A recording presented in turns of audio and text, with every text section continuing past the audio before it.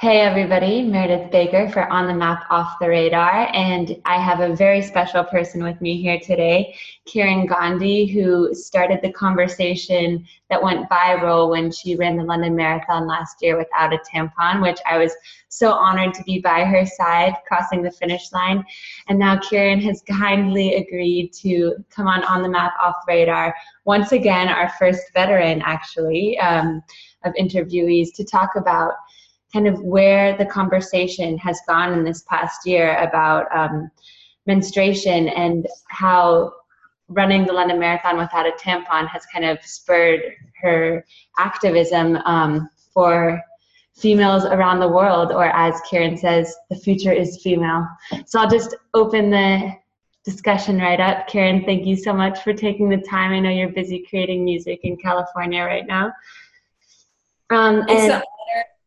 Oh, I'm honored. And could you go ahead and kind of talk about the recent musings you've had and reflecting all that's happened over the year, and maybe what you're most proud of that has come from running the London Marathon without a tampon?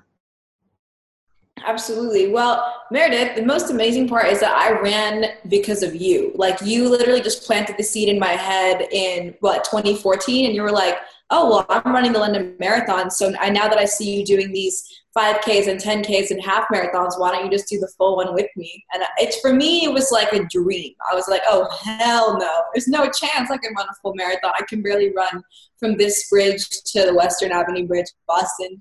But I do want to just take a moment to give you that credit. So thank you for taking me under your wing and holding my hand through all 26 miles and staying with me till we crossed the finish line. I couldn't have done it without you and with Anna. Well, now, pleasure. The story for those of us who are just like joining, who don't know the story, me, Meredith, and Anna had got to the start line, and I knew that I was going to get my period at some point, and I was just hoping that it would be after the actual race, because anytime during practices that I had my period, I would just skip out training on those days because it's just too painful. It's uncomfortable. I think running with a foreign object in your body is just not ideal, and chafing if you use a pad is extremely painful. And so I just hadn't practiced running with those things. And so had I chosen to do that, it really would have been because I was supposed to be made to feel embarrassed that somebody else might see a little blood. Right. And I remember having this conversation with you and Anna on the start line, where I was like, I don't want to run with that stuff. I don't want to run carrying a tampon. I don't want to run having to change this stuff in front of other people. Like, there was just no good solution. And it actually made me feel really good, the thought of free bleeding. Like, I was like, that makes the most sense to me. It's the most comfortable, it's the safest, and it allows us to just keep going. So right. Literally go with the flow. Going with the flow. And I knew it would be radical to do that. I knew it would be radical because it's shocking to people that we pretend, both men and women have been socialized to pretend that periods don't exist. And I've been raised to believe otherwise, that we have to fight that. And so when I started running, it was really a personal act of liberation. It was like, in order for me to keep up with you and Anna and just to keep going. And when I started showing, and I remember we were on mile 8 and I saw my dad and brother, like, that's when we have some of those photos that breast cancer took of me like pulling my shirt down over my legs because I was embarrassed. I didn't want them to see. Right. I remember when we were running and I was like, oh, I love your pattern on your orange spandex. And you're like, there's no pattern on my orange spandex. And that's when we kind of had this big epiphany that, yeah, you were bleeding through. Which right. And so orange and not black, or there wouldn't have been the striking visuals to accompany. The striking visuals, totally. And so, in telling the story, I did want to, for our readers to get the real story from us, because we were the only ones there who will always ever only know the way it went down. But when my dad and brother, pulled me in for a hug, and they didn't care at all, they were just, so proud of us, that is actually what changed it for me, and it made me feel extremely empowered. And when we crossed the finish line, I remember a couple months later, Meredith, I sent you an essay that I had written about the piece and about our experience and about how it really did act as a symbolism for women around the world who don't have access to the care products that they need. And for those of us that do, we're still socialized to pretend like it doesn't exist and it's this horrible thing. And it's not fair. That is oppression. And the story went completely viral. And I think in terms of the things that I've a very learned, powerful story that needed to be told. it was a story that needed to be told, and I think people resonated with it because we were doing something difficult, which is a marathon, something that's honorable, that people know we trained for a year. At least for me, I trained for years. Meredith probably just got up the day before and like it was just her morning sprint, but some of us trained for years to be able to do it. Anyway, sorry, we're like chatting informally. Let me get to the point. So in the past year, what's happened?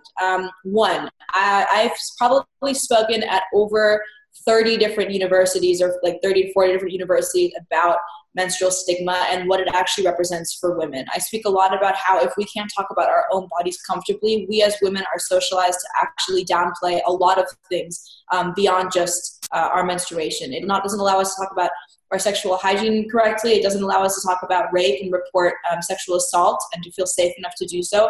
And even beyond that, it doesn't give us the voice we need in places like college and the workplace and beyond. If you are made to feel bad about something that's so normal, imagine what else we're made to feel bad about. And it's not okay. The second thing that I've seen is just really a movement of periods being on the mainstream map. Just last week, Newsweek published on the cover an issue about how the tampon tax has to go, how we need better innovation for women's bodies because we are hurting the environment with tampons and pads, and how stigma is holding women back in the workplace in a way that it shouldn't. A year ago, did that exist? No.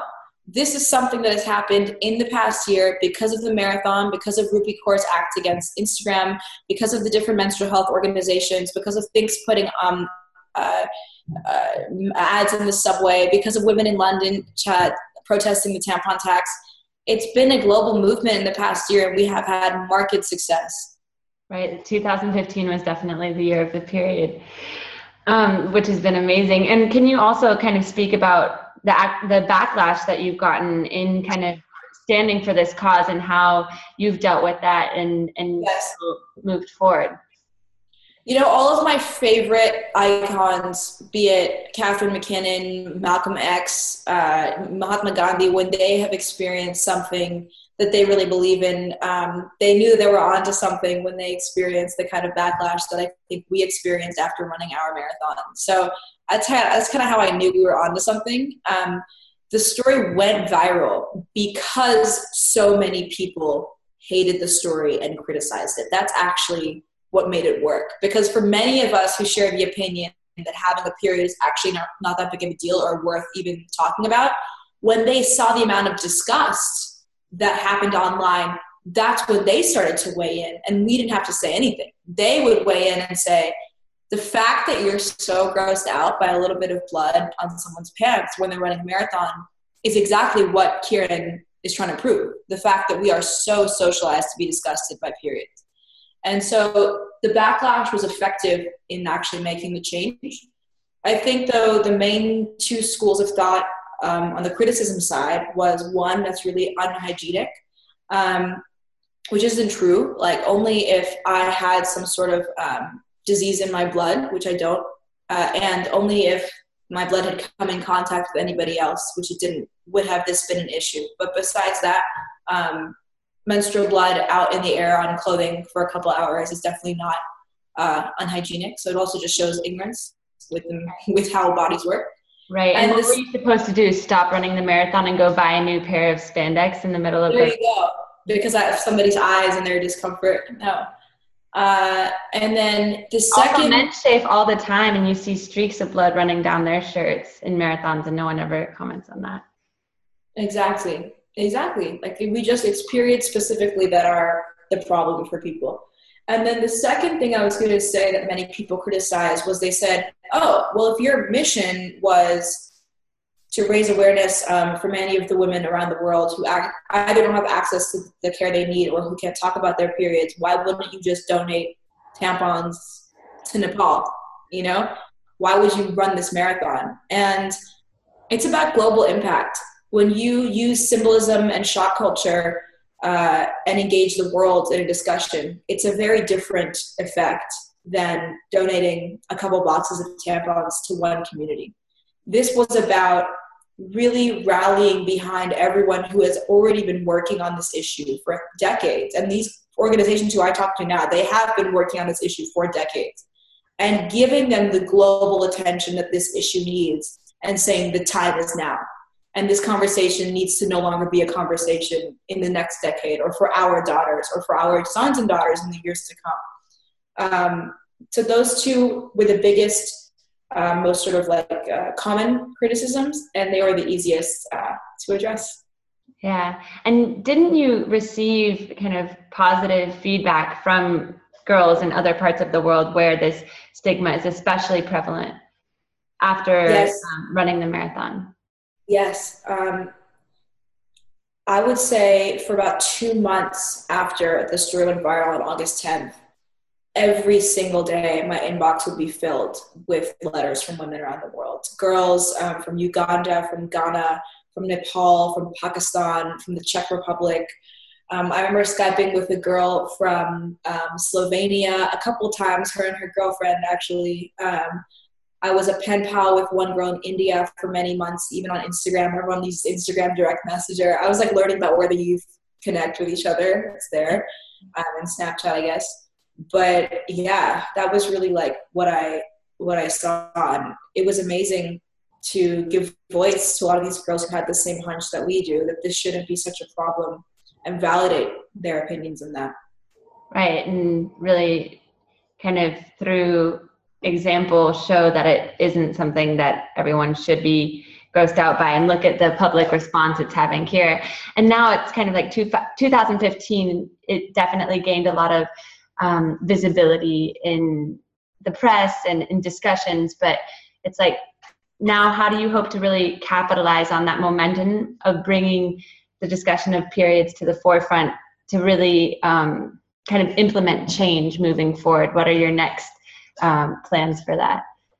Well, two really exciting things have happened. I've partnered with Binti Period as an ambassador to their organization, as well as with Zana Africa. And so what I do now is I make sure that my sort of outlet and my experience, seeing the global landscape of how this issue is being tackled on many different fields, in many different ways, I can use that information and then guide these organizations about how to access girls better. I think the other thing that I've been doing a lot more of is writing. I've had a lot more opportunities to write, both in like the feminist communities, but also in mainstream outlets like Newsweek, like Vice, other outlets that want to talk about these edgy issues. And then finally, the most important way that I'm incorporating it is more as like visual art in my music. We start every show with a conversation between me, Donald Trump, and Rosie O'Donnell. And so the show opens with Donald Trump saying, some sort of insult. You can see there was blood coming out of her eyes, blood coming out of her wherever, and he's insulting Megyn Kelly for being on her period, even though she was just doing her job and interrogating him. He didn't like it. And then you have Rosie O'Donnell talking about the marathon that we ran and being like, they are radical feminist women. She is, she's just making a statement. Like, it makes total sense. It's genius. She supports us. And then I give my shtick. So I think that's the third way, is just using it as material for my music. Well, which I love, and I'm sure the rest of the world will soon be excited to hear. And it's really great how you capitalized on an issue to use music for change as well, music with a mission. Kieran, this has been such a pleasure. Thank you so much for recounting the marathon and the whole craziness and wonder that ensued with your discussion about running it without a tampon. Like, it's been a huge inspiration for me and for thousands of others, and it was such an honor to cross the finish line holding hands with you. I wouldn't have been able to do it if you and Anna not stayed with me the whole time. Like, to anyone watching, Meredith did a really cool thing. She could have run it in like half the time that she did, but she stayed with us, which was pretty remarkable, and I will never forget that. It helped me finish, so thank you. Well, I think we can all agree as marathon runners that it's about the journey, and we all end up at the same destination. So it's kind of about enjoying the race course and and kind of suffering together. You are so special. I love you. Misery loves company. No, I love you. And to everybody watching, I'll put more links to Kieran's music and some of her own writings on the issue as well. Kieran, thank you so much for being here today. Thank you so much. I hope everybody enjoyed our discussions about tampons and periods. and going with the flow. Bye, everybody. Bye.